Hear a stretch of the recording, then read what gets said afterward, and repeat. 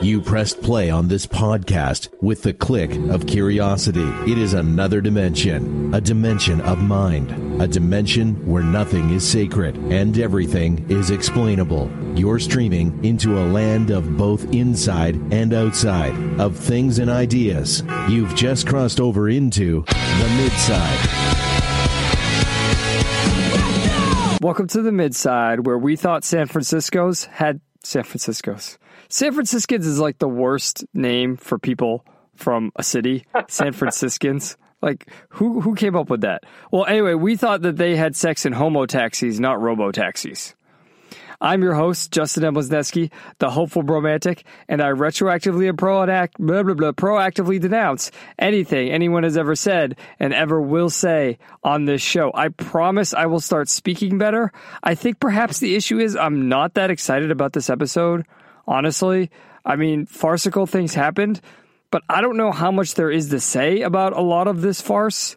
I mean, we're going to talk about the unsealing of documents with the 6-year-old boy who shot a teacher. I don't know how much there is to say there, but that is something I want to mention. There's some other race stuff this week. Walgreens, apparently, is the epicenter of farce this week. I don't know why that is. We're kind of going to investigate that a little bit. But, last week we had a lot of farce. This week, not so much. So let's see what happens. You guys are in as much of a journey as I am. And it's going to be even more interesting because of where my co-host is. Joining me this trip from Sin City, and I believe they've changed their tagline for Sin City, identifying as a woman to forgo his white male gay privilege, William Green. Hello. Yes, this is a live report from DEF CON, the premier hacker conference that happens every year in Vegas. It's been a fun week. They have Black Hat as the big commercial hacker conference, security conference. I was at B-Sides Las Vegas, and now I'm at DEF CON, and couple of cool stories. First, I'm staying in the Venetian, and so my window opens to that giant ball, the giant ball with the eye on it, and the different projections. So I've been entertained all night long by the random stuff they're putting on this giant dome, projecting different things with the giant LEDs. You're talking about the giant arena that Madison Square Garden built. Yeah. So it's just like right here, and it's just easily visible. The other thing, I know I mentioned during pre-show, I saw somebody got triggered and reported to the DEF CON people on Twitter.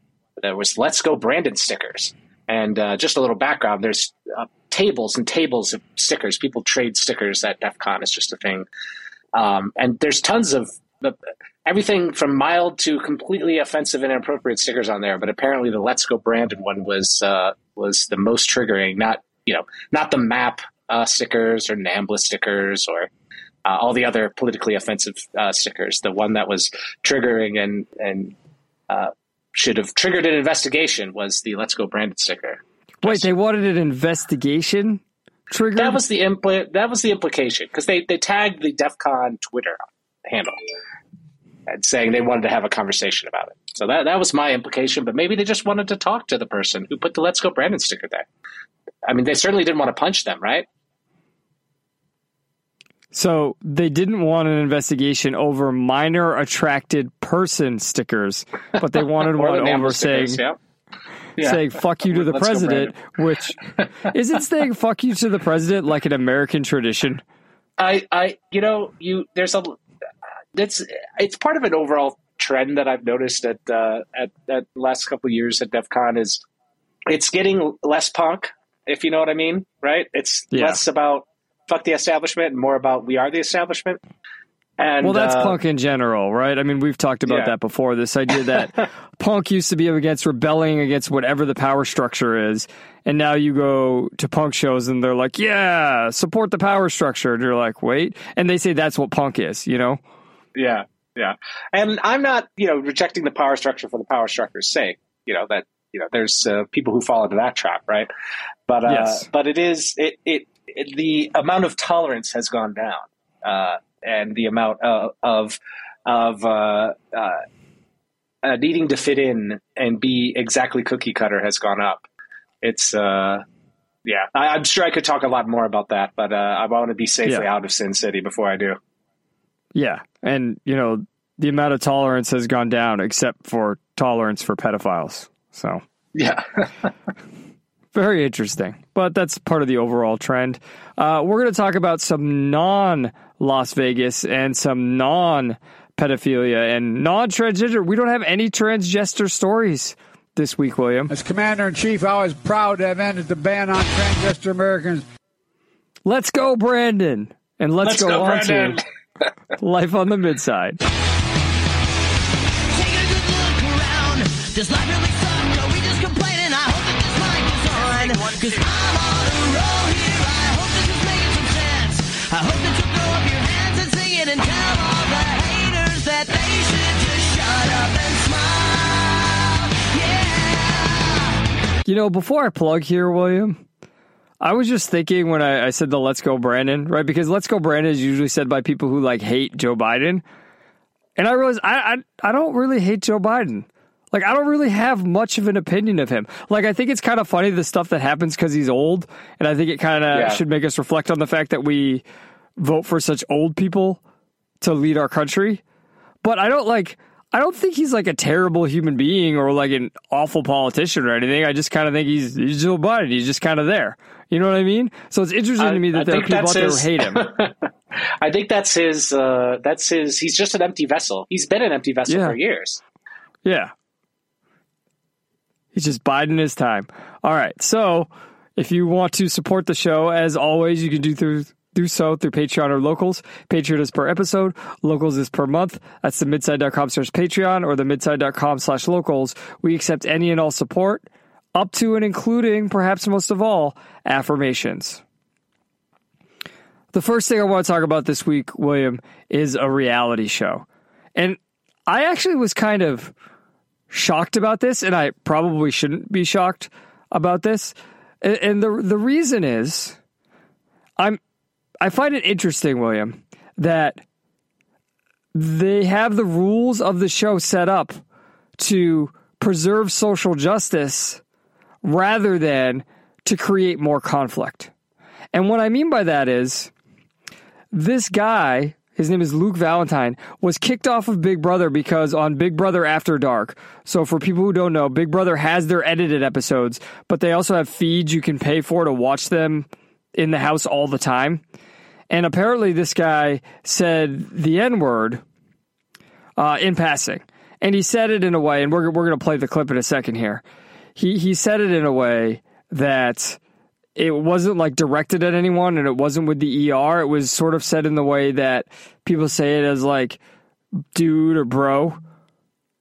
And because of that, the rules of the show say he can't be on the show anymore and he gets kicked out. And I find this interesting for a couple reasons. So we're going to play the clip here. The clip has beeps in it. William, you didn't put those beeps in, correct? Correct. I did not. It also has the cheesy TikTok music, even though we didn't get this from TikTok. We got it from CNN. So what does that tell you about the news nowadays? Yeah. Yeah. So this has him saying it, and there's a couple beeps. So you really got to pay attention. You really got to listen to what's going on here to get the context. And then at the end, the other person in the room with him, a black guy, responds to him. And it's interesting what he says. And that's really what I want to talk about here. Go ahead, William. We were in the fucking room, dude. Anyways, we were in the newsroom. Yeah. I'm sorry. You're off the fucking legs. Sorry.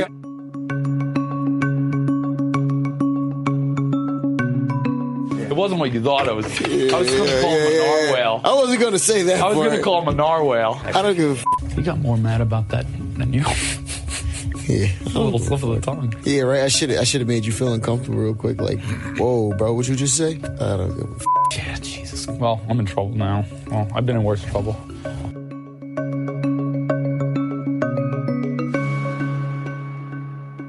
We had to really play out that music there because it's so awesome. So have we ended racism now that we've kicked this guy off of Big Brother? Well, did racism even exist? Because that's the thing here, right? I know. Okay, I get in trouble for pointing this out, but why is this such a magic word? Right? Is this literally the only swear word that's left now, Justin? I and think only certain people can say it. Right? I think no, I don't think so. If I call you a Polak on the show, are the Apple Podcast people going to come and kick our show off the air? All right, I'm done. I quit. No, people don't even know that's a slur. But I mean, you can't say. Can you say slurs for Asian people, for Hispanic people? Like, I don't know. What you're referring to, William, is it's power. It's power. Yeah. Why? This is the thing I don't understand is the why. Because it gives one group power over another group. And that's what's interesting to me here. Because look at this whole dynamic, right? Look at this whole dynamic. This guy said this, and he said this in the way that people say it to each other. And what I mean by that is, do people not go around and say the N-word with the A at the end as a way of like saying bro or dude? Right? Like, yes. Oh, he said this, bro. He said this N-word, right? Now, I personally don't like it, right? I think, I don't know, let me ask you this, William. I think that, it does come from a bad place, so even making it A at the end and trying to reclaim it, I think that's a bad idea because it only perpetuates and reminds yourself of the hate that existed in the past. How do you feel about that assessment that I have? I think there's something to be said there. I compare it to people saying faggot, right? That used to be said all the time in the 90s. Right? Right. But you don't really hear it anymore. I guess you could be canceled for that. Am I allowed to say it? I don't know. I mean, you just did, so let's find out what happens. Well, my gay card was revoked, I think in 2004 or something.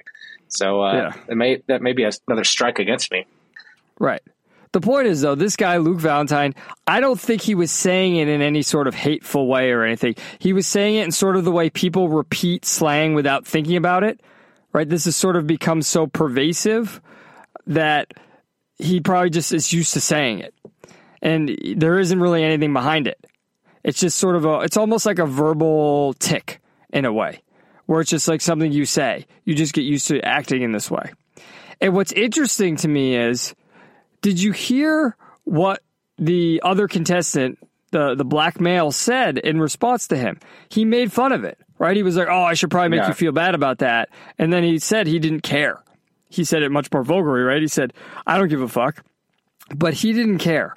So if the immediate interaction is that the individual who would be offended by it is not, or hurt by it is not, why should this rule be in place? And then the backlash, man, why are people this upset about it?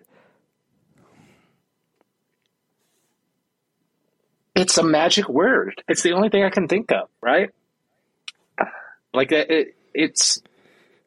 but it's different, I think, even in the times of, like, are we headed, Justin, back to the times of where, you would get arrested for vulgarity? Like, are we really heading back towards that time?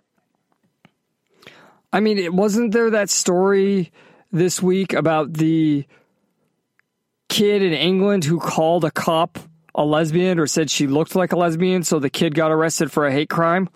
Yeah, she said she looked like she said, and it's hard to see what the reporting actually is, right?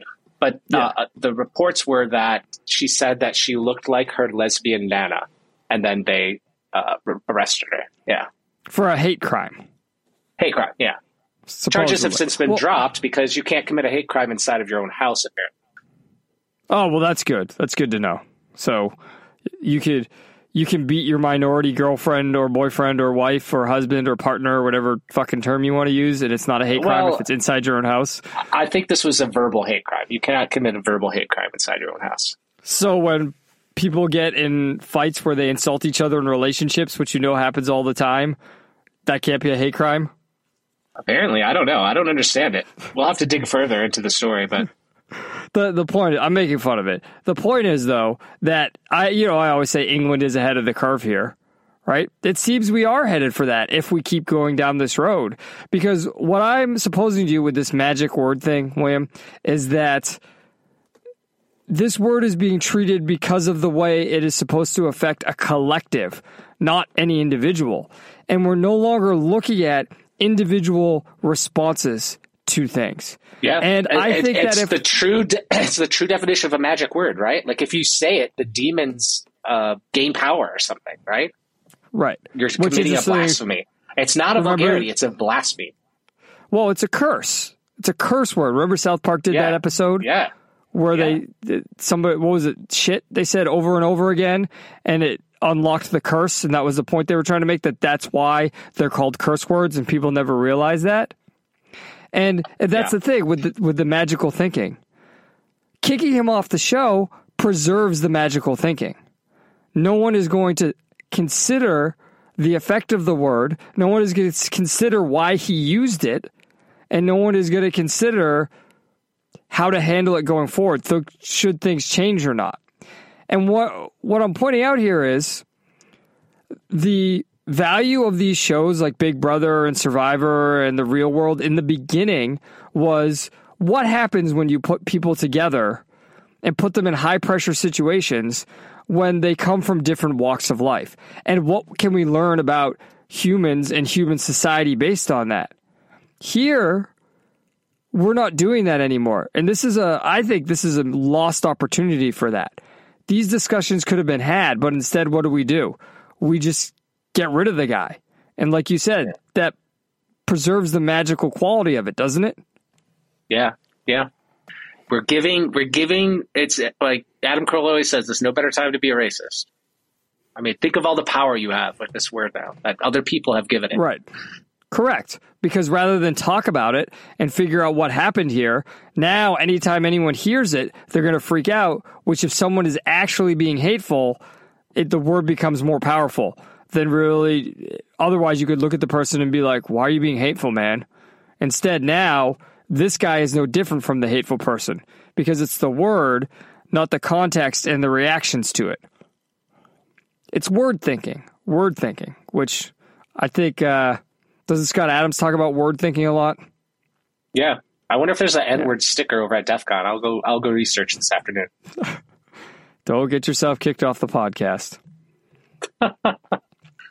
Okay, the next thing I want to talk about, and I don't know if we talked about this story before, and I don't know when the shooting originally occurred, but documents were unsealed in a case of a 6-year-old boy who shot his teacher. Okay, the first thing is, William, this happened on school grounds. Right, on an elementary school. Like it happened because this picture says police tape outside Rich Neck Elementary School following the shooting on January 7th, 2023. So it happened about, 8 months ago, right? We're in the 8th month. So it happened about 8 months ago. What's interesting, the first thing, William, is people say school shooting statistics are up. And when they say that, they think of like Columbine or Uvalde. But this would be classified as a school shooting. So I think the first thing here is just to consider, again, word thinking. This is another example of word thinking. Consider what the words mean. This is not the same thing as a Columbine. This is not the same thing as a mass shooting. However, I don't know, William. It's certainly not worse in the sense that nobody died, which is awesome that nobody died. However, it might be worse in the fact that it's more disturbing in a certain way. Do you understand what I'm saying? I think so. So this is a 6-year-old who apparently, after he shot his teacher, and this is a quote from the article, later boasted in a conversation with a school employee that I shot that bitch dead. And, we're talking about censoring magical words. Isn't it interesting that the word bitch is censored? And I don't know if it's censored by CNN or if it's censored in the unsealed, redacted search warrants. Like, imagine it's a search warrant. It's an official legal document, and you need to document why you're searching someone's house or why you're pursuing someone as a suspect, and you have to censor the evidence, right? That's interesting to me. So, yeah, a 6-year-old saying, I shot that bitch dead. And then he also said, I did it. I got my mom's gun last night. So, William, I'm not going to take the angle here of, the parent having the gun and that's what's dangerous and everything, and that's the problem. I mean, obviously the parent should have the gun locked up. I think we can agree with that. So there were gun safety issues here, but I don't think the gun ownership is the problem. The problem is, and they say it later on, right? And to be clear, it says the teacher was struck in the left hand and upper torso, so she was able to survive. But what they say here is, a lawyer for the child's family told CNN Tuesday the child had extreme emotional issues, and we're all working to see that he improves every day. And apparently, there's also saying that he suffers from a quote-unquote acute disability. And the documents also included more information about a previous incident in kindergarten where the same child apparently choked a different teacher. What I'm saying here, William, is how extreme is this that this 6-year-old is acting out in such violent ways, right? And the document even says that, here's another thing that's disturbing. When he was choking the teacher had a hard time getting him to stop. How could you not get a 6-year-old to stop choking you? Right? I don't know. Right. We know there are very emotionally disturbed children. I have to ask the question, Justin, where's the father?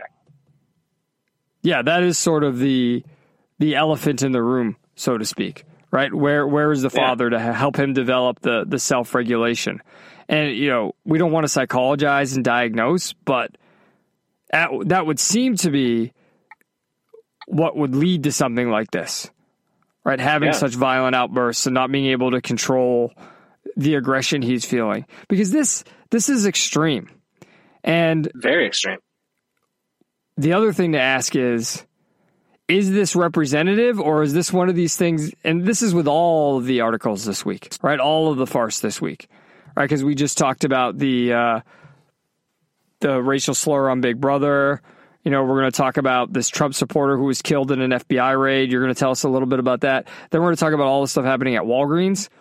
Is this representative, or is this just a one-off that is now signal boosted because of the internet? Yeah, I think it's signal boosted because of the media, because it fits the school shooting narrative. But this is really, I think this is more indicative of, we've talked about this before, of the failure in our current society of handling young boys and helping them become men, right? Yes. I mean, that's why I kind of asked, like, where's the father? Yes. Because it's like, hey, statistically, we're going to have, we know men are their bell-shaped curve for things like intelligence and self-control and things like that. They have a longer tail, right, on both sides, right? Meaning, like, for intelligence, there's a lot of people that are more dumb. Men can be more dumb and smarter on the bell curve than women, let's say. But we also know that. How dare you say there are only two genders? We've set up. That's right. We have we're trans ginger and transgender here. But I think it comes down to as well. There is some sort of societal thing that is making more of this happen, right? Yeah. I think that is true. We know that is true. So I don't know that it's indicative in the way the media is framing it, but it's certainly indicative of a trend that we've seen in sort of not being able to handle boys and actually be successful with shaping boys into men. Yeah, and that's why your question is so well taken. And it reminds me that Dr. Bradley Thompson at Clemson University, the Institute for the Study of Capitalism, has a Substack where he wrote a series of essays on this, and he actually did relate it to mass shootings at schools, where he did talk about the crisis of masculinity and how the school system affects young boys worse than it affects young girls. And it's a very interesting read.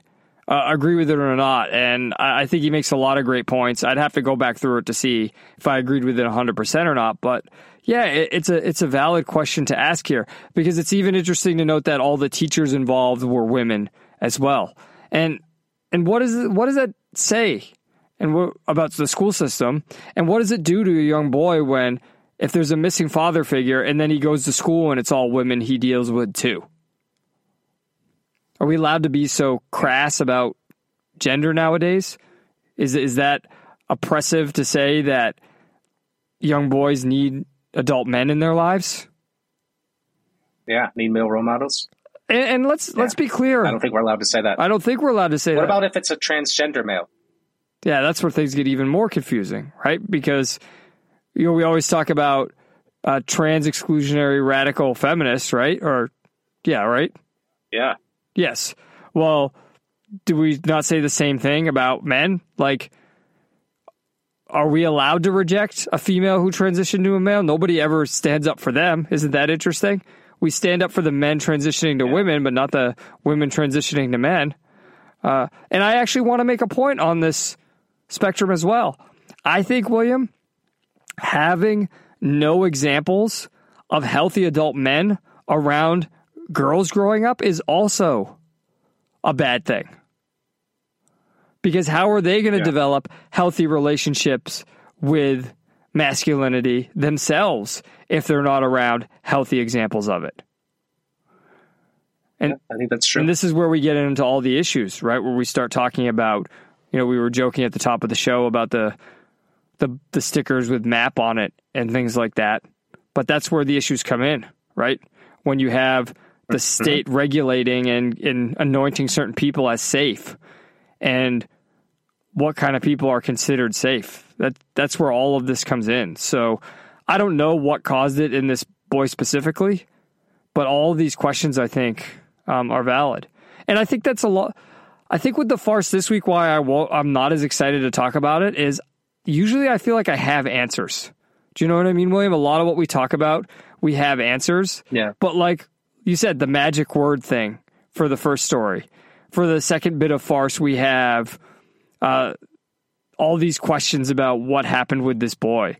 And for this next one, the Trump supporter being killed by the FBI, I just have a lot of questions too. And then the final stuff with the Walgreens and the shoplifting that's going on in this country. Like, I have a lot of questions about that too, and I don't have a lot of answers. And I don't know, maybe it's just being human, but I don't like when I don't have a lot of answers.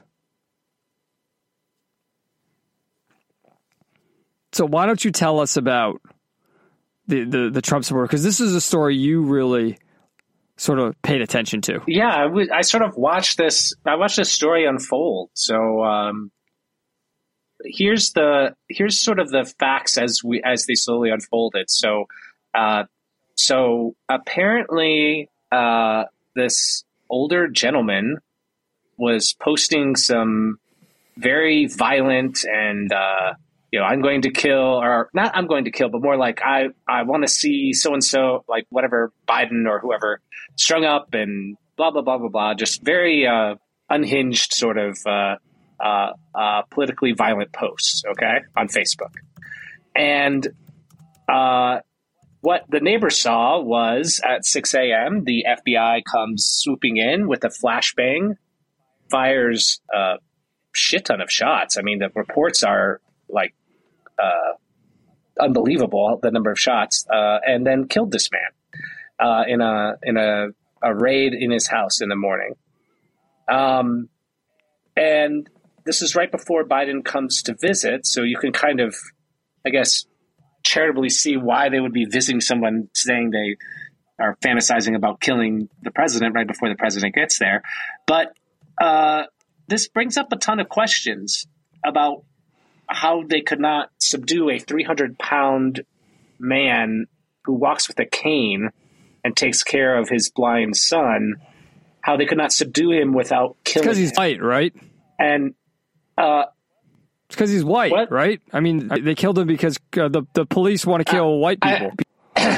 Yeah, it's clearly. Yeah, well, that's clearly what it is. I'm just, before we continue, William, you understand the point I'm making by saying that, right? Like, nobody will ever look at this story and say, oh, the police killed him because he was white. But if this happened to a black person, everything you're about to talk about, which is important, would be completely ignored. Yeah. Because it would be turned into all about race. Right. Yes, absolutely. So around 6 a.m. Wednesday, Robertson's neighbors were awoken by the sound of the FBI standing outside of his home, demanding that he come out with his hands up. Moments later, neighbors' homes would be filled with the blasting sound of rapid gunfire as they hunkered down in the basement. It sounded like it was coming from inside the house. Robertson's body was then dragged out of his home, bloodied and limp. The Desert News reported. Authorities attempted to render first aid according to witnesses, but he died soon after, and they just sort of left his body out there bleeding. Witnesses told Desert News that after 6 gunshots went off, FBI agents started screaming, shots fired, he's got a gun. They were all shooting at the same time. At that point in time, I was getting my kid mode. The FBI was tipped off by Robertson's online threats. He began targeting the Bureau itself. Hey, FBI, are you still monitoring my social media? Checking so I can be sure to have a loaded gun handy in case you drop by again. He wrote in one now chilling post. Now, again, you can see where this is going, right? A lot of the right-wing folks were picking this up, being like, sort of ignoring the online posts, right? But Justin, I would sort of say, just going back to mental health crises, is this the way you should approach this situation? I mean, how many times has this happened already? Where couldn't they just wait till he was hobbling to his car with his cane before they swooped in? Like, why do this when they knew he had guns in his house? Why try to capture him when he's in his house? This doesn't make any sense. When you say mental health crisis, I want to point out that I think what you're saying shows that the crisis affects both sides.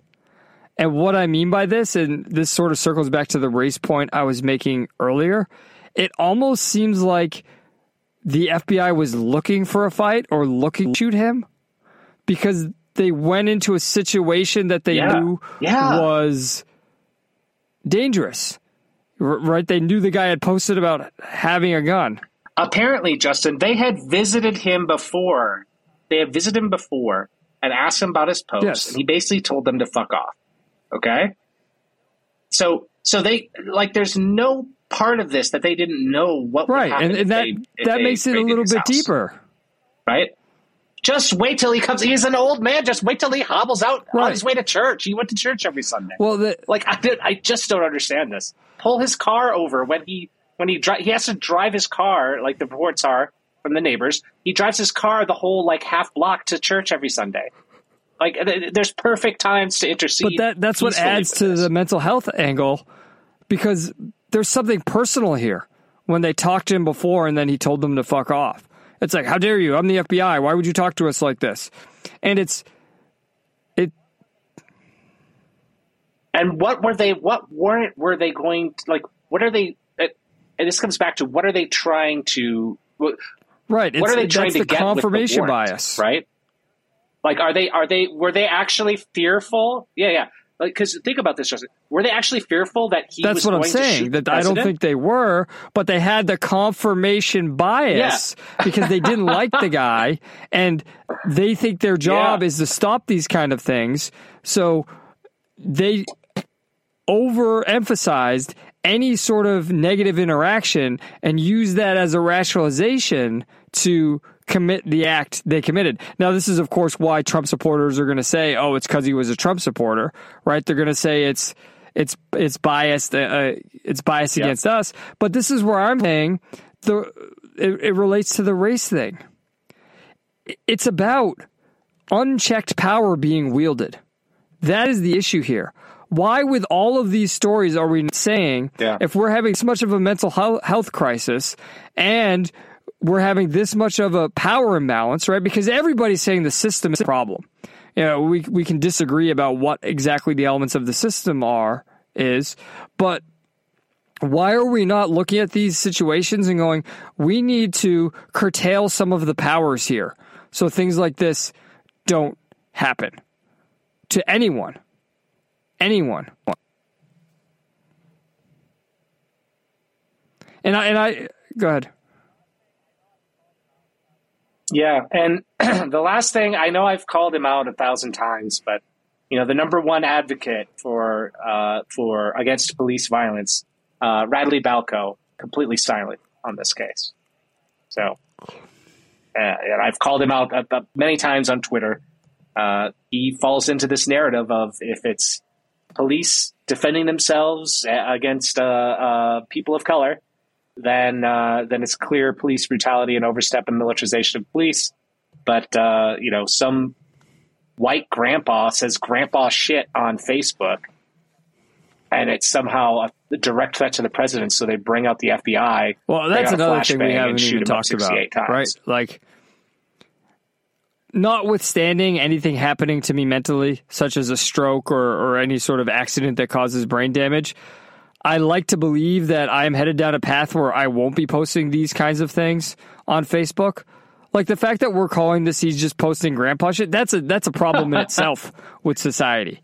That, we've talked about social media over and over again and how it's disconnected and impersonal because you don't see the consequences in the people you're interacting with. So that's an old element of its own. But yeah, what you're saying about the person talking about defending yourself versus race or not, it reminds me of South Park. Do you remember Jimbo and Ned, where if they wanted to kill an animal to hunt, they just had to say, "It's coming right for us," and then they would kill it? You read this story and it says, "Oh, he had a gun." Like, yeah. That makes me think it's almost the same thing. Like, all cops have to do, all the police, all any enforcement agency has to do is claim the person has a gun or is threatening, and then they can get away with it. That seems like a golden ticket to shoot anyone you want to shoot. And then if we put people in positions that want to kill people. Yeah. Well, and I always point this out about the way the raids are designed. They shout, knock on the door, and then bust in. And I'm sorry, Justin, if I wake up and someone has just busted in the door, they are going to get shot. Do you not understand why that's such a bad procedure for someone who is trained in how to defend themselves? It's the worst thing to do. And this guy was former Air Force, so I assume he knew how to defend himself. So if I'm woke up and disoriented and I'm hearing banging of my door down, the gun is coming out and I'm going to shoot. Like this is not. I don't understand why they do things this way. Right? It's hard for me not to just go the angle of they do it because it's a fear tactic. They do it because they want people to be afraid the government can show up at any point in their houses, and to make you think that you don't actually have freedom and power in your own house. That's the only thing I can think of. Yeah. Yep. And that's one point that I think some of the Trump supporters are correctly making on this topic. So that's pretty much everything I want to say about this. It's I don't know why. Maybe it's an irrational fear of mine, but it's just an irrational fear of mine that some sort of miscommunication, lack of communication like this will happen to someone I know, or heaven forbid me. Yes. This is an unwinnable situation that is completely, and I think that completely man-made. It's a little bit of what Adam Carolla says, where, sorry, William, you're not that important. And what I mean by that is he talks about people who are afraid of going outside because of getting struck by lightning, right? Or people who are afraid of flying because they think they're going to crash. He said it with COVID, right? Like, why do you think you're the person who's going to catch COVID? And it's sort of the same thing here. Like, this guy is a random guy. And part of what makes this so tragic and awful is, what were the statistical odds this was going to happen? But now that this has happened, what are the statistical odds it would happen again? Now, if it keeps happening and the frequency goes up, well, then we've got a real problem, and we've got deeper problem that's going on. But I don't think the fear is warranted on your part. However, like, when you talk to me about flying across the Pacific, like if you fly from LA to Sydney or LA to Tokyo, that scares the crap out of me, because if your plane goes down over water, then there's nothing you can do. However, statistically, that never happens, right? How many flights are going over the Pacific every day? But if you think about it and you just think, right, holy crap, all that's keeping me in the air right now is this bucket of metal that human beings put together with this liquid in it called gasoline. And if any of this breaks, I'm going to die and my life's going to be over. Like, that's terrifying, even though statistically it's incredibly rare that it would ever happen to you. And I would say the same thing here. Like, I get your fear. You're right. It's scary because there is no control. There is nothing you can do to control the situation because, as you said, I think it's no control plus virtuous action. Yes. Okay. And let me be clear. I don't mean this guy was acting virtuously, but you can, because I don't know the situation, right? But again, that's a virtuous action. If someone bangs down my door, the gun is coming out, right? Like, that's a virtuous action on my part. That's not, and so to me, it's just like, we've set the rules such that someone who acts virtuously will be murdered by the police, no matter what. Right. Because you don't know if the person knocking on your door is actually the police or not. Right. Because somebody could knock on your door and go, "Open up, FBI." Is that actually the FBI, or is that just somebody's way of breaking into your house? Yeah, getting into the house. Yeah. All right. So no, I get it 100% where you're coming from, but like, don't post that you're going to shoot Joe Biden when he's in town, right? Like, that's the thing, right, man? Like, I'm not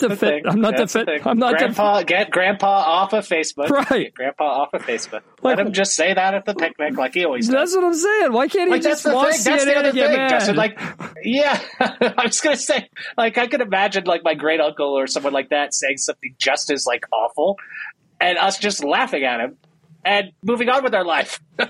But because he posted on Facebook, he gets shot up in his own house. Right. My parents are this age. My dad's this age, and he doesn't have Facebook. But, like, you think he doesn't watch the news and get mad? Like, he doesn't have a gun either that I'm aware of, right? So if he does have a gun, I've never been aware of it my whole life, right? I know his company back in the day had guns because they would make sheaths for the army, right, to holsters for the guns to put in. Yeah. Put the guns in, and so he would need the guns to obviously size the equipment. But as far as I know, he never had one in the house. He still doesn't have one in the house, and he doesn't talk about guns. He doesn't talk about posting, but he still says stuff you wouldn't want to put on the internet, as everyone does when they're not on the internet, right? So, yeah, what's this guy's family doing? Like, there's just so many issues here. Every situation, there's so many issues, and we don't talk about the details of them. Which is why the following stuff is so interesting. As far as, William, what is going on at Walgreens? Before we go into details here, I don't know. Is Walgreens like bottom of the barrel CVS? And do you understand what I mean by that? Like, I always thought it was an alternative. Yeah, hold on. I understand what you're saying, but Justin, my experience with Walgreens has always been it's better than CVS, at least in Dales Lawn when I lived there. Interesting. Yeah. CVS, like, there were probably 3 CVSs and whatever they call the CVS en Espanol. We had one of those and 2 regular CVSs. And then we had one Walgreens, and the Walgreens was the nice one. Super nice. So yeah, I was wondering the same thing because I was like, man, maybe it was local bias on my part that I thought Walgreens was the upscale CVS. Well, I mean, how is it in Florida? What's the difference in Florida? I don't go in any of these stores. Let me just say this to begin with, okay? Maybe it's the area I live in where there are so many alternatives, but especially now, I don't know. Let me ask you this. At the Walmarts around here, they have created a section in the front of the store, which is essentially a mini convenience store. And what I mean by that is the value of going in a CVS or a Walgreens or a 7-Eleven is, as it says, convenience. Where you're driving and you're hungry or you couldn't eat breakfast that morning or, it's, between practice in the gym and you want to pick up a protein bar real quick, but you pay a premium to these stores for that. Right? So you'll pay $4 for a protein bar rather than $2. Well, what Walmart has done now is when you go in the front of the store, they've created a little section where they have all the drinks and they have all the candy bars and snacks. And it's much cheaper because it's Walmart. So you can go in there, get that, go through self-checkout and leave. So I think they're trying to take away the market from these stores. So I have no problem walking the extra. I had no problem walking the extra distance before. I don't know why anyone goes to these stores to begin with. So I always sort of saw these on the same level. I saw no difference between CVS and Walgreens, which is why I was asking you. And it's interesting to me that we're having a string of events at Walgreens and not at CVS, because isn't Walgreens also the store that is starting, or is it CVS that's starting the idea of you can only walk a couple aisles and everything else is locked up? I thought that was Walgreens. Is that CVS? I think that's Walgreens as well. Right. I don't know. I mean, I've seen it at CVS too, so. Okay, well, here's the first story. The first story is a headline, and these are local Chicago stories. Walgreens is latest change to blast classical music to deter loiterers. It says, there's no science behind it, but Walgreens is the latest chain to blast classical music to deter people from loitering outside their stores. Only certain Walgreens locations in Chicago have the cage speakers so far, playing a short playlist including Bach and Rossini's William Tell Overture on repeat. And one of the customers said, I thought maybe the stream was stuck playing the same track over and from Halloween, something like that. Another customer said, I don't know how it does that. I think it was an interesting idea. I'd like to understand the science behind if somebody has figured it out. This is another thing, William. Like, why does every average person nowadays be like, we have to follow the science? Do you have that drop? That would be a good time for this drop. Of course I have that drop. We have to... Like, whatever happened to just trying things? Science. Like, we got a lot of people loitering outside of our store. I don't know. Let's play annoying music to get them to leave. Like, do we need science for that? It was like the same thing with masks, right? Like, there are these flimsy materials, and we were like, well, maybe that isn't going to work because it doesn't really block stuff. Like, it feels good. We have to follow the science. Right? And it's sort of the same thing here, right? You could go either ways with it. On one hand, like, maybe if we try annoying music, people will go away because they're annoyed. But on the other hand, well, why do you think playing annoying music is going to make people who are loitering leave? Aren't they loitering because they have nothing else to do? I think I'm going to push back. I don't think it's that classical music is annoying. I think that it's annoying to the right people. Oh yeah, completely. That was a suppressed premise. I didn't want to go into because I'm surprised this hasn't been called racist yet. Because I mean, if they were playing like, I don't know, who's hip and cool these days? I don't know. What's the latest? I'm not going there. What's the latest pop song? If they were playing WAP, on repeat, do you think it would get rid of the? Did you say WAP? Isn't it WAP? Are you talking about Wet Ass Pussy? Yeah. I don't think that's the latest anymore, man. I think that's a couple years old. But yes, point taken. Oh, okay. I don't know. Are you even allowed to say that? That seems kind of like a race thing, doesn't it? Well, I would assume that she allows all races to lick her pussy, but I don't know. I met certain races like certain types of music. But what I'm saying is, now I just sounded racist. What I'm saying by saying that point is, I don't mean that. What I mean is, I'm really surprised based on what you're saying that this hasn't been called racist yet. Right? With the idea that it probably has. I'm sure. Let me Google that. I'm sure I'll find an article where playing classical music is racist. Right. Classical music has to be white supremacy, doesn't it? Playing classical music to deter loiterers has to be white supremacy. By definition, yeah. Yep. But you get why they're trying things, right? And that's why I'm saying the trust the science thing, because one of the other stories this week was, did you see the video of in Missouri? A Walgreens employee was assaulted because she tried to stop a shoplifter. So it's like this old woman, and she goes outside to try and stop a shoplifter, and the shoplifter basically, it's a teenage girl, basically like punches the girl and hits her head against the ground. So you would understand why they want to try and do things. They want to take proactive measures. Because the other thing is, and we have some video here that was on social media. This video was found on the Shade Room, which is an account on Instagram, and it's about a grandmother and I'm going to mention race here because race becomes involved, right? A black grandmother confronts a Walgreens clerk and accuses her of racism. So, did you find anything about the white supremacy angle? Oh, no, I'm still looking, but Okay. we'll watch the video while I'm looking. Okay.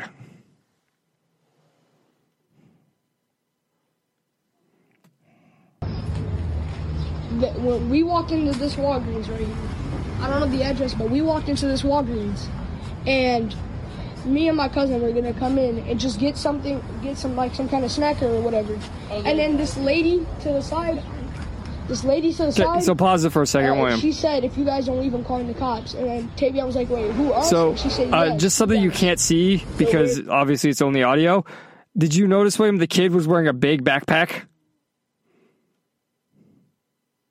Yeah. So you could. He looked like a shoplifter. Well, not because he was black. Right. He looked like he had a giant backpack on, so you don't know what a young kid with a giant backpack is going to do, right? Now, we can discuss whether the response is warranted or not, but, like, if I'm working a store and a young kid with a giant backpack comes in, I'm going to be suspicious. All right, continue. Mm-hmm. Oh, give me a second. It started at the beginning. That is not what I wanted to do. Oh, we'll have to listen to the beginning. When we walked into this Walgreens right here, I don't know the address. But by the way, he said he doesn't know the address. Let it keep playing. And the address, don't pause it. Just let it keep playing. The address was above the door on the video. You could see the store number. You could see the street number.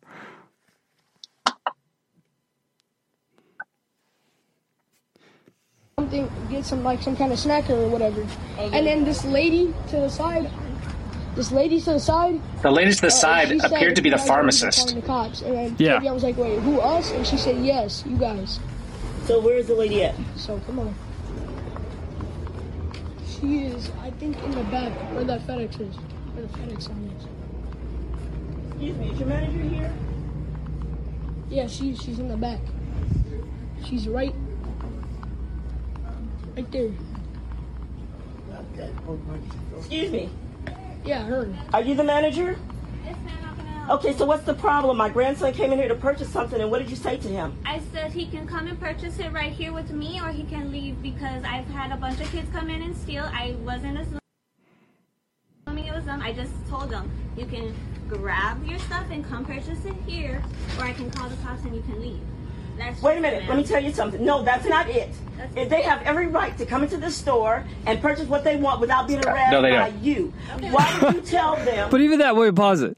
Bring their stuff up here right now and purchase. So yeah, you're right. It's a private establishment. They don't have a right to go in there, right? That's up to the private establishment. But even then, would you say that what this woman is saying was violated? Did the woman behind the counter tell them they couldn't shop? And did the woman harass them?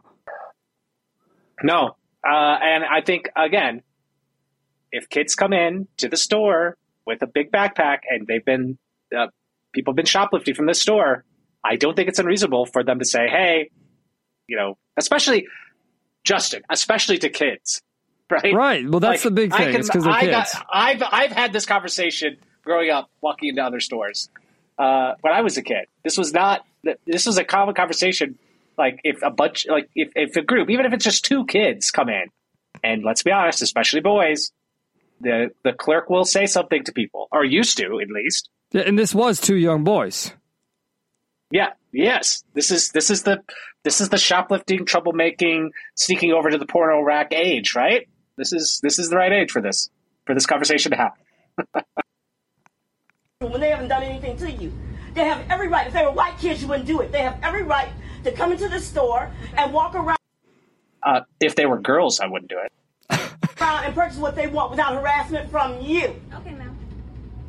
No problem. You need to apologize to them. I apologize to you guys. I'm sorry for... Give me the number for your corporate office because I will be reporting you. Okay. I don't know the number. You can search it up on Walgreens.com. I'm sorry about that. Give me the number to your manager. Okay. I'll go find... I know who you think you are. They have every right to come into the store. I don't know who you think you are. I don't know who you think you are. Just walked into I'm an employee of Walgreens. Say, leave the store or I'm going to call the police. I didn't walk with them. I was behind the No, she didn't walk. She was right there, but I didn't even grab anything. Yeah, no, that's why I was just letting you guys know. You can grab your stuff and come over. But why? Did they say anything to you? Did you see them do anything? No, ma'am. So then why are you bothering them? I'm trying to fix the situation. There is no situation. You just said it yourself. There was no situation. You created the situation. Okay. Actually, this mother, this histrionic mother has created when you the see situation. kids coming and that's the thing, right? You're just going to tell them, get your stuff or I'm calling the cops. You have That's the thing, right? like to call the cops on who entered race into this equation? Was it the clerk, who, by the way, I think is an Asian female? Right, that's what she looks like in the video. Was she the one who brought up race, or did the woman say, if they were white, you wouldn't have done this? No, the woman said that, right? And also, what situation? Right, and what I mean by that is, the woman behind the counter says, "I'm trying to fix the situation." Did she not also say earlier that we've had a lot of young kids come in here and steal?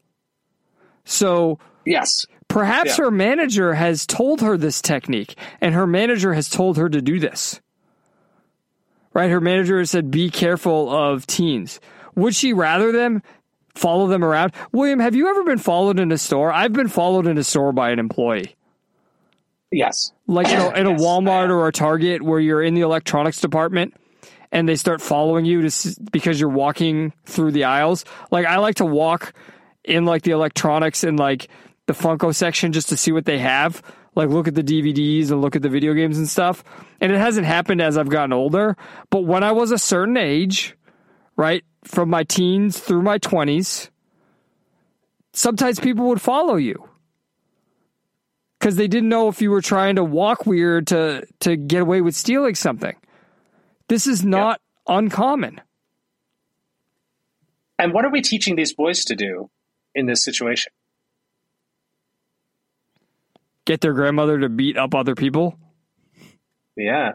Get their histrionic grandmother to come in and be all cluster B on them.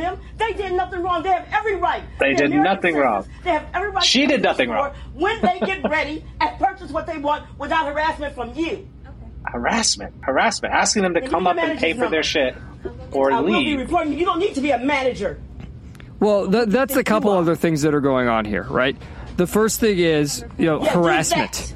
Right, harassment. Next time follow white kids around. Leave these alone. The only harassment, we're at the end of the clip now. The only harassment here is the customer. I would not have let this conversation go on that long. I would have asked the customer to leave much earlier. Yes. I would have been, I've been like, hey, here, I'll just go ahead and step outside. I will bring you the contact information for the comic card. Here you go. Because that's how you diffuse the situation. You don't give the narcissist their histrionic fuel. Right, and I thought the clerk did a great job not responding, right? Where she just kept saying, okay. Yeah. She apologized. She didn't get upset. Her emotions didn't get involved. I thought she did a great job because it would have been really hard for me because I don't have a flight reflex and I instinctively, my body starts like pumping adrenaline, right? I would have had a hard time, remaining that calm. Not that I'm saying I would have said something, but you would have seen the obvious signs of adrenaline in me, which can sometimes provoke a situation further. So I thought the clerk did a great job. But while we're talking about the grandmother, if a white woman did this, wouldn't this person have been called a Karen? Yes. This is a Karen. We found a Karen. That's a good point.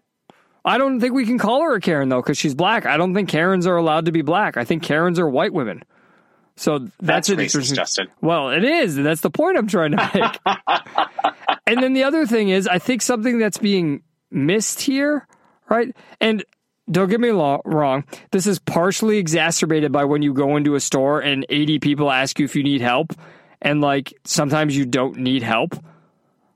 But we're living in a time now where like anybody trying to interact with you in public is harassing you. Right, we've talked about this before with the idea of catcalling. Remember we said that catcalling does exist, but women now certain women now take any men in public expressing any sort of attraction or simply appreciation for their physical appearance as catcalling and as assault or as harassment. Yeah. Well, this is sort of the same thing here. Somebody walks into the store and they say, hey, when you're ready, just bring your stuff over here. Think about that for a second. Isn't that all she said? She said, hey, when you have your stuff, just bring it over here and I'll check you out. Yes, that's what she said. Well, but she said the other side too. She said, but if you are going to do that, then I will ask you to leave or call the cops. Right. Right. So she said she gave it a conditional. Right. So isn't she just socially interacting with these young boys to let them know that other people know they exist and other people are aware of their presence in the store? We're watching you. Yeah, right. Exactly. That was the implication I drew from the way she said it. Maybe she could have said it better, but that's exactly the implication I drew. Right. It used to be back in the day, you could just say the first part. Hey, when you're ready, just bring your stuff over here. Right. And you'd be like, oh, okay. You know, they're here in the store. And if you're not going to do anything, and this is the thing that's really interesting to me, William. If you're not going to do anything and somebody says that to you, like, okay, all right, I'm not going to do anything. And like, if even when I was a kid and if somebody said the second part to me, but if you're going to steal, we'll call the cops, I would have probably replied and been like, what, do you have a lot of people stealing? Especially knowing everyone's stealing nowadays, right? Yeah. To me, it belies a guilty conscience that someone would respond and get mad immediately. And I want to put something forward to you. You say the grandmother is a narcissist? Is it possible the grandmother sent them into the store to steal? Whoa, that would be a plot twist.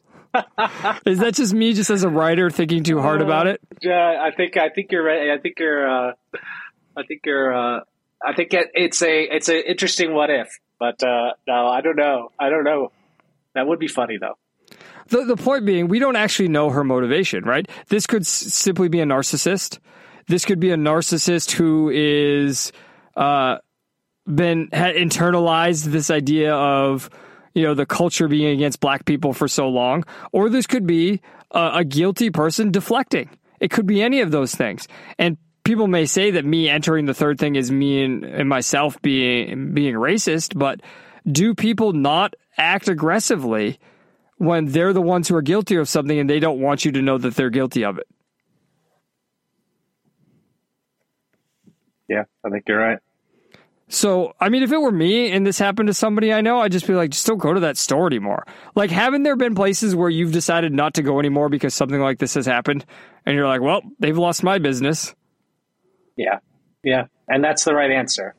Not harassing, not making a video and posting it. Right. But instead, this video gets posted and there's no context in it, right? We don't know what's really going on with the boys and the grandmother. We don't really know what's going on with the clerk in the store, but we just post this and the clerk is accused of racism. And then a bunch of people in the comments rally behind the grandmother and say that, oh, the clerk was racist. And that's not really fair to somebody who's just trying to do her job. And, you know, if she is racist, maybe she does deserve a little bit of shaming online, but we don't know for a fact. We don't have anywhere near enough evidence to proclaim this woman racist. And all we have is evidence that this grandmother is sort of being over the top about it. Because, final question, could the grandmother not have confronted this woman in a much more productive way? Yeah. If the goal was to change behavior, there's a different way to have this conversation. But making the biggest drama is clearly the goal, right? That's why I'm so certain this is narcissism and not anything else. Right. The biggest drama or venting your own frustration, whatever issues you have, letting it out on another human being. This is punch a Nazi, is it not? Yeah. It's punch a Nazi. That's true. All right. Anything else you want to say about Walgreens? Will you continue shopping at Walgreens? I will continue not shopping at Walgreens or CVS. I pick up my prescriptions currently from CVS, I think. I think it's CVS. But here in Vegas, the Walgreens is right outside the Edition. So I did go there and get a sugar-free Monster the other morning So like I have already shopped it there. And then this just in, I have found lots of articles about the cancellation of classical music, all from May, and talking about why we don't have Terrence McKnight explores racism in classical music. Nothing specifically about playing it in front of a Walgreens, though. So, but classical music has been accused of white supremacy. Yeah. Here's Washington's Olympia School District to axe music classes for pushing white supremacy since it played classical music. Well, there you go. There you go. Yeah. No wonder she wanted to punch a Nazi. They must have been playing classical music at that Walgreens that didn't let those kids shoplift. Clearly. I'm not saying they were going to shoplift. All right. Let's move on and talk about some movies and some trailers in The Hopeful Bromantic with JML. Put me into syndication, broadcast to a network station of people viewing their favorite episodes. I can't find a new pitch to throw the studio. I need a rerun to better cast the next series of events. In the air timeline lapse, my made-for-TV type was written off. As always, if you'd like to continue the conversation with us during the week, you can do so by joining our Discord channel. Just go to midside.com, midside.com/podcast, click on any episode link, and in that post, you will find the code to join the Discord. You can do things like share your thoughts on Trailer Takedown, share some farce with us, or like Midsider Ed Joe did this week. He gave his review of the classic movie Willy Wonka and the Chocolate Factory because he ripped into William the Willy Wonka trailer. Do you remember that trailer with the Timothée Chalamet where he gave the most although I will say this, his performance in that trailer was unenthusiastic and uninteresting, but then I watched the Dune trailer, the new Dune Part 2 trailer, and he's the same way in that movie. Is that just his style of acting? Maybe. I guess it seems widely inappropriate for Willy Wonka, though, doesn't it? Right. So then it's just bad casting, where they're just pandering to the youth, right? And this is something we'll talk about when I give my review in 2 seconds here of the new Ninja Turtles movie. But yeah, here is Ed Joe's review of that original Willy Wonka, because I was like, well, I get why you didn't like the trailer, but what about the original movie? Because he said he had never seen it. He said, I give Willy Wonka and the Chocolate Factory a rating of no bro, as in no bro, tell me it's not true you waited until your mid-30s to watch this movie. It sounds like you're giving yourself a no bro, Ed Joe. It doesn't sound like you're giving the movie no bro. It sounds like you're giving yourself a no bro. Yeah. No bro, Ed Joe. Change that to your Discord name, no bro, Ed Joe. The characters are timeless representations of common flaws that may be even more widespread in the modern world. Many of the songs are iconic. I didn't even know all of them came from this film. He was referring to The Candyman and Pure Imagination. I asked him about that, and he replied later. Stylistically, it was incredibly creative, from the set design to the ways to set the children's sins would come back to bite them. I enjoyed that it largely had the structure of a theatrical production. Great film, and can't wait to watch it with my daughter, which is old enough to know what's going on. I think that's a great review. I think pointing out that it's sort of like musical theater is a great point. I think pointing out the set design and the way it complements the character's sins or their character flaws. I didn't see it in the Christian sense, and he did put sins in quotes. But, I saw it more as the character flaws. And it's important to note that the movie deviates from the book and I think it demonstrates what Midsider Ed Joe here is talking about much better. So hopefully we bring other value like that to you here in the Midside, where we encourage you to see movies like that, and it enriches your life and you find enjoyment in them. And look, I'm not going to talk, William, about an old movie, a movie that old, unless it's legitimately that good. I strive to be one of these people who, just because I liked it as a kid doesn't mean I'm going to like it now. And Willy Wonka and the Chocolate Factory is definitely one of those as well. And another one is Shawshank, right? The Shawshank Redemption, older movie that still holds up. All right. William, Teenage Mutant Ninja Turtles Mutant Mayhem. This is the latest adaptation of the Turtles. It's done by Seth Rogen, Evan Goldberg, and a team that worked with them. Do you remember your response to the trailer? I think I said no. And the reason that Frumpy, April aside, I wonder if we're going to find out if the Frumpy April is just a Seth Rogen self-insert. But I think I was worried about the animation. I didn't really like it. And I think also, we were the general concern about wokeness. So I'm interested to see if we were right. Well, we're sort of right. And we're right in an indirect way. So, first of all, I wanted to see Voyage of the Demeter, right? The Dracula movie at sea. That's based on a chapter from the novel Dracula. All right, I wanted to see that. Unfortunately, my wife isn't a big fan of horror movies, and she didn't want to see this, so she wanted to see Ninja Turtles instead. We were spot on. So I will straight up tell you I give this just a just no rating. Is it just no? And this is my one-sentence review. Mutant Mayhem is another retelling of the Turtles' origin story that this time turns them into a version of the 90s X-Men, but whose cast of characters is largely undeveloped. So they retell the origin story here. And it's very similar with TCRI and the Ooze and everything, except here is the difference. Baxter Stockman was experimenting when he wasn't supposed to with the Ooze, and he had a fly that he had mutated. Well, when the FBI, or no, it's not the FBI, when TCRI comes and raids Baxter Stockman, the fly escapes and some of the Ooze gets out, and the Ooze transforms the fly into Superfly, also transforms other creatures. If you ever watched the Turtles cartoon in the 90s and the late 80s, we had the gecko and we had the manta ray and the alligator and the cockroach, all these other creatures, the frog, and it also mutated the turtles. And the turtles are raised by Splinter. Now, here's where I started to really, really, really not like it, William.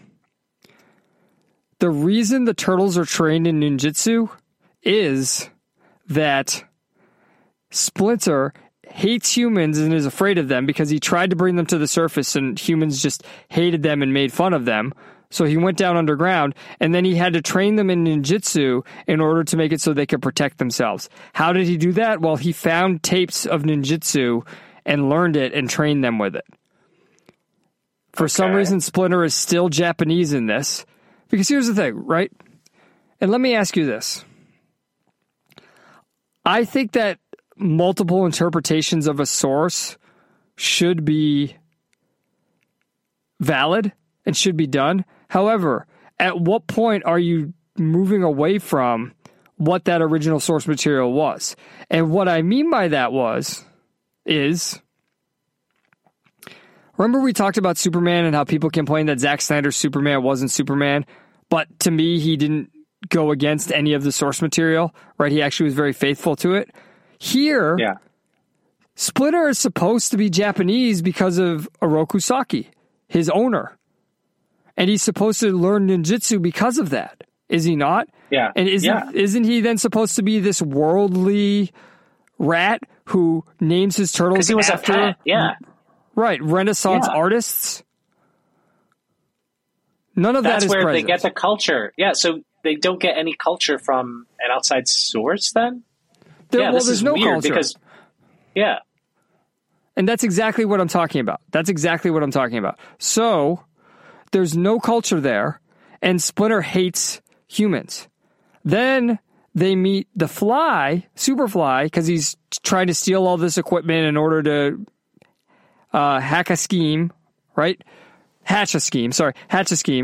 turtles want to be known as heroes, so everyone will accept them. So they go after the Fly, and you find out he wants to do it so he can mutate all the animals on Earth and kill all the humans, or enslave them, or whatever. Because he hates humans too, because humans hate mutants. So do you see here that Splinter is Professor X, and Superfly as Magneto? Do you see how it's the same thing? So why did we need to take the Turtles story, which isn't about that, and turn it into the X-Men story? This is the wokeness you're referring to. Yeah. That's interesting and bad. Like, interesting in a, like, why make that choice? You have such good source material. Right. Well, and what makes it even more interesting, and this is sort of what I wanted to talk to you about in regards to this movie, is the culture thing you were talking about. It's interesting you went there automatically. Because one of the things my wife pointed out is that they don't say cowabunga or dude in this movie. Now, Mondo Gecko says it because he's sort of like the skater, like bro. So he says it to Michelangelo. And I think what they're going for is the following. I think they're saying teenagers nowadays don't talk like that.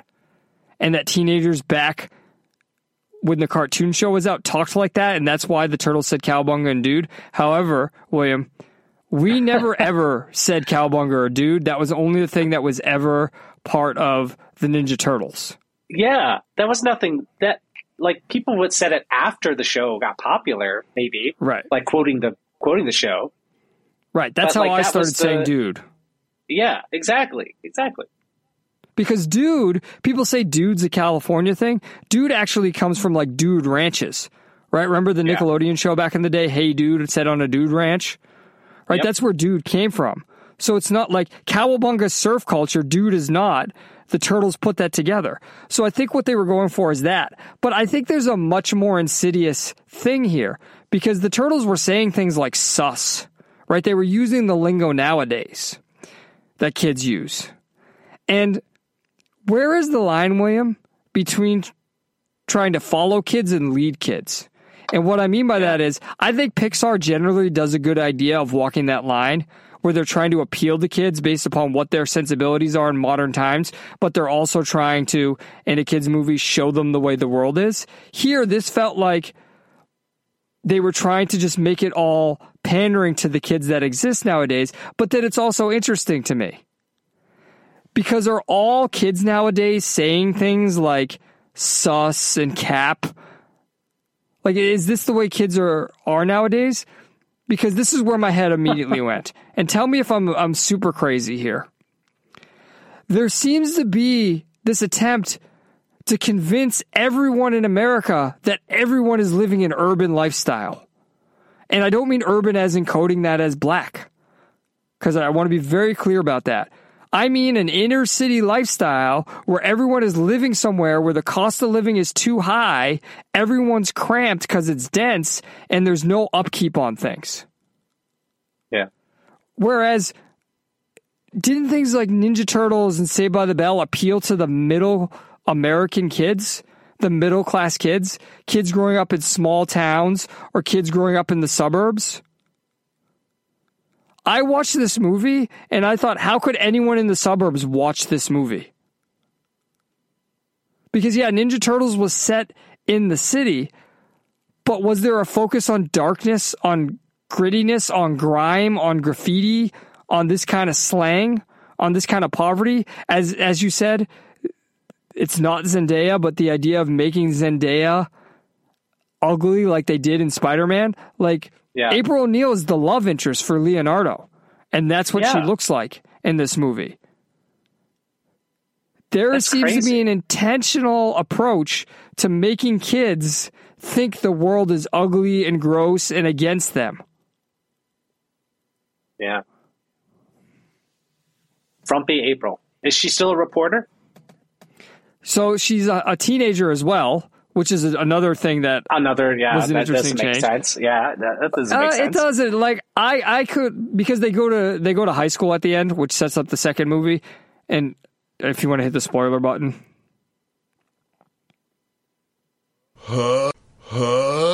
no, Hugs. Definitely not. We're in trailer takedown. Hold on a second. Okay. There's walkers in the barn and Lori's There you go. So at the end of the movie, TCRI wants to defeat the Turtles, so they ask for the Shredder. I don't know like how they're even going to make that make sense narratively, because the whole thing with the Shredder is like he was the rival of Splinter's owner, right? Oroku Saki. So there was that whole element there with the Foot Clan and everything. So I don't know how they're going to suddenly work in Japanese culture. They probably won't have the Foot Clan or anything. I don't know how they're going to do any of that. The other thing that was confusing is, remember Krang used to have those glasses and he was from that certain species? Mm-hmm. Well, the woman in charge of TCRI had those glasses. So it's just a weird remix of all of that stuff. Because, yeah, April, going back to the April question you were asking, I'm kind of okay with her being a teenager. I think that's the kind of change that can work in isolation because they're trying to show them connect with somebody. And I didn't mind the Leonardo thing. But yes, having her as an adult and she's the one discovering the Turtles as a journalist works as well. This one, they're just on the same page where she's trying to become a journalist. So I didn't have as much trouble with her being a wannabe journalist in high school. That's the kind of change I'm okay with. But the grittiness, the griminess, the ugliness is what's disturbing about this. So, yeah, this is a just no, and it's a pretty low rank. It's probably the worst Turtles thing I've seen. I think I've seen every Turtles movie, so. All right, that's a movie that came out. Let's talk about some movies that are going to come out in Trailer Takedown. I usually post them in the Discord on Saturdays, so you can watch them when you want. If you want to watch them all before the episode, watch them all after the episode, or maybe you alternate. You watch a trailer, we talk about it. You watch a trailer, we talk about it.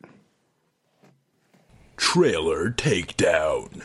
First trailer. Vacation Friends 2 is a sequel to Vacation Friends, which came out on Hulu and stars John Cena and a few other people, in which John Cena and the woman who plays his wife in the movie meet two other people on vacation and cause constant chaos in their vacation. In the first movie, they cause all the chaos, and then at the end, they find out why they were doing it, and they see that they were well-intentioned, and they actually become really good friends. And then they go on vacation this time, and there's more chaos. I actually can't even tell what the plot of this movie is. I don't even remember what they were trying to achieve, what they're worried about John Cena and his wife ruining. All I know is I didn't enjoy the first one. This is one of those movies that's all about drugs and alcohol and self-destructive behavior that, I don't know, I just don't find this kind of stuff funny. I think at one point in the trailer there's a straw and cocaine and a butt. Tackle. Ugh, tackle. This looks so awful. What is these streaming services making? Is this? I don't know. This looks. You said it doesn't make sense. I think it's just like any sort of. We've had this genre you've pointed out before of just like drug fueled like whatever happening, and it just seems like this is a thin plot just to have some drug fueled shenanigans happen. It's like The Hangover, but for couples. Tackle. Second trailer. All Fun and Games is a horror movie starring Asia Butterfield.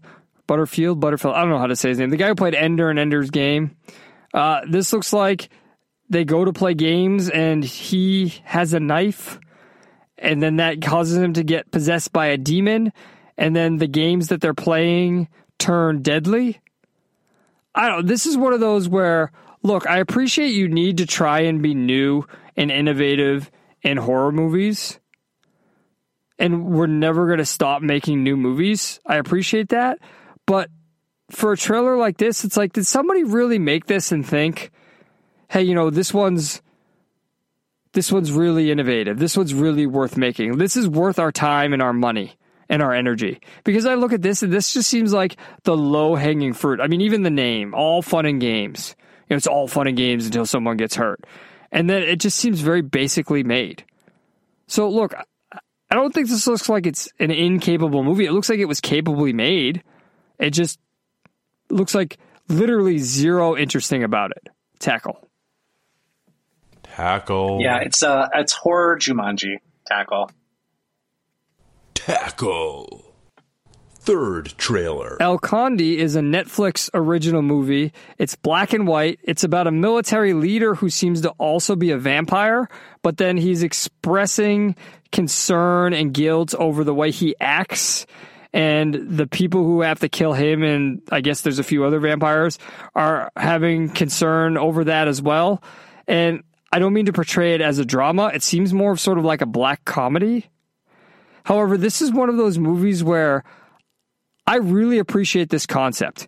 The idea of like a military/government official as a vampire and how they've sort of illegitimately gotten their power and money, right? He wants to not be called a thief. It is a great premise. However, my problem here is the execution. I'm not sure I would appreciate this being in black and white, and this looks like it would be really slow and tedious. So I love the concept here, and if I heard the execution was better than I'm anticipating, I would give this a chance, but it just looks like the execution here is just terrible. Tackle? Yeah, that's a good soundbite there. Yeah, Dustin, I wanted to like this too, but I'm with you. I don't think I could sit through the subtitles and enjoy any of the black comedy elements. Yeah. But you understand what I'm saying? Like, it seems like it would be lost on me.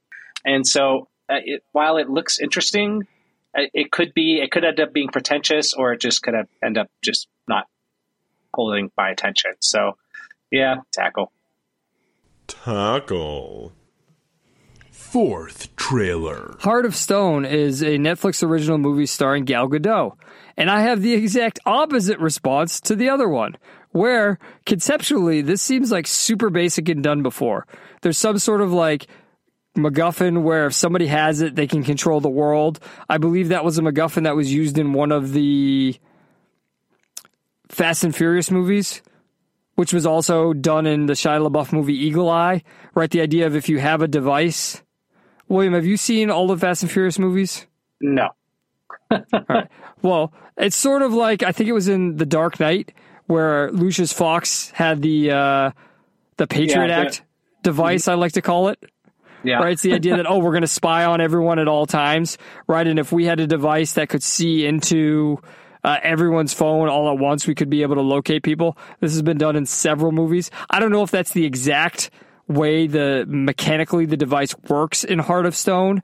However, that's sort of the MacGuffin here. It's whoever the spy organization or spy is that holds this power or device. They control the world. They're the most powerful person on Earth. And then Gal Gadot is fighting other people in order, I assume, to get the device.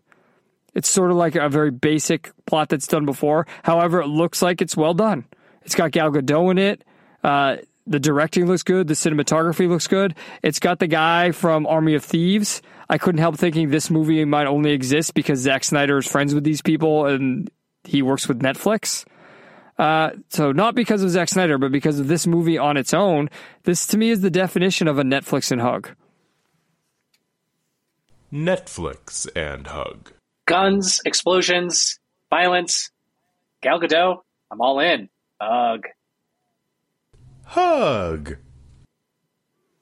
Final trailer. The Changeling, I believe, is a series. Unclear.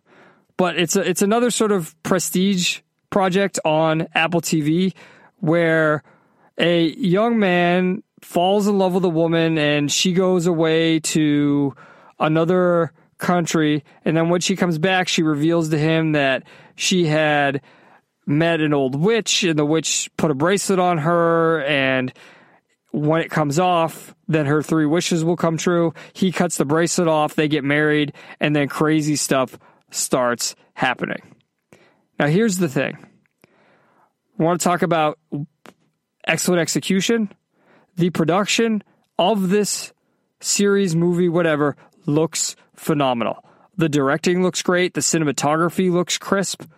The acting looks really good. The main actor, LaStanfield Keith, I believe that's his name. I might have transposed some of the order of the syllables. I apologize if I did. He's a great actor, and he looks like he's really good in this role. The thing is, I don't know. I'm just not big with like witchcraft type shows and movies. So my objection here is completely the content. This could be a phenomenal show. It could. And if it's that good and other people watch it, I may come back around and watch it. But as is, all of the execution being superior does not make the content appealing to me. It's just not my preference. So it's sort of a indifferent tackle where I don't have anything against this. It's just not something I would be interested in. Tackle. I think this is going to be very interesting. So this is one that I'm going to give it a chance. I think all the reasons you listed. I don't have a problem with the witchcraft. I can shut my brain off for that. The acting really drew me in, I think, is the only thing I would add on top of what you said. So this is great. An Apple TV and hug for me. Netflix and hug. All right, William, that brings us to the end of this trip. What did we learn? Walgreens is racist. What did you learn this trip? I learned that apparently there's a hellmouth at every Walgreens. That's the only possible explanation for what's going on. How's that for a Buffy. Deep poll? Yeah, we need Buffy so bad in this culture. All right, I want to thank everybody for listening. If it wasn't for you, this would just be me in the corner of my closet talking like a crazy person. Still is that. You just make me feel a little bit less crazy.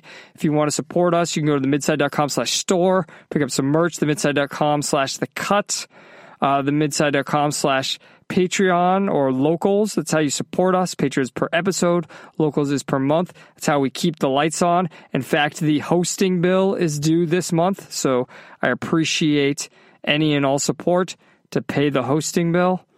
And as always, the number one way to grow the show is to tell a female friend.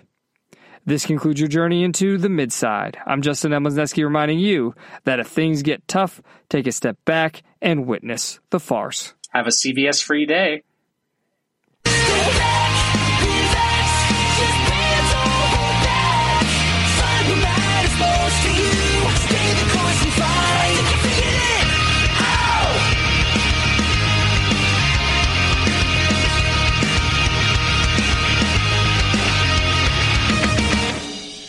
I was going to say this earlier, but what if all of these stories about Walgreens is just a negative PR campaign by CVS? Oh, no. Their social media is winning the war, the drug war.